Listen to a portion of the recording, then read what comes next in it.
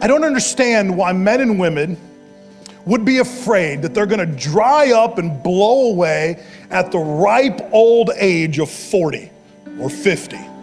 I mean, this is a real fear for people, this fear of old age, man. This fear that the crow's feet are starting to set in, and this fear that the wrinkles happen, and this fear that the metabolism is dying, and this fear that you have creaks and little pains when you get out of bed, this fear that your body might be slowing down and you have to take a nap in the middle of the day.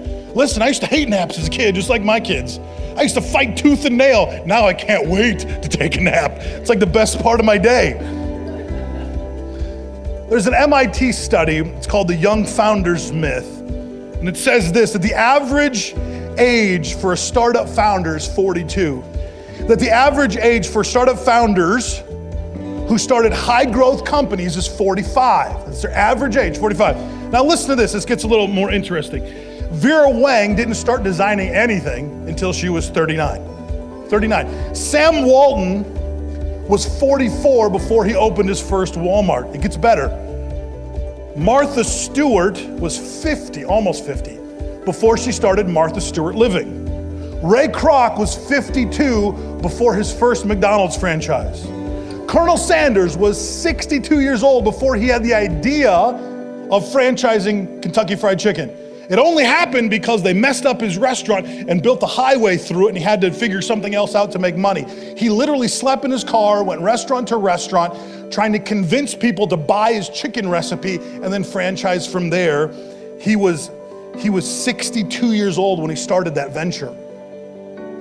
And one of my favorites is Sherry Harker, who started Zwimzoot at 76 years old. It is a premier brand of swimwear for women, a little bit for men, throughout the globe, mostly in European countries and in Australia. And she didn't know how to code a website. She knew nothing about e-commerce. She had no idea how to jump into this industry, an industry that swallows people up every single day, where companies pour money into it. And she started it at 76 years old and beat out big companies like Body Glove and other surfwear companies. And she did that at the age of 76 years old. Age is just a number. Age is just a number. If you'll go after what God's called you to, if you'll go after the purpose that God's called you to, age is just a number. Thank you for listening to Daily Dose of Grace. This has been Pastor Nathan Hurst. This is God's grace, simple and to the point. To find out more, please visit nathanhurst.me.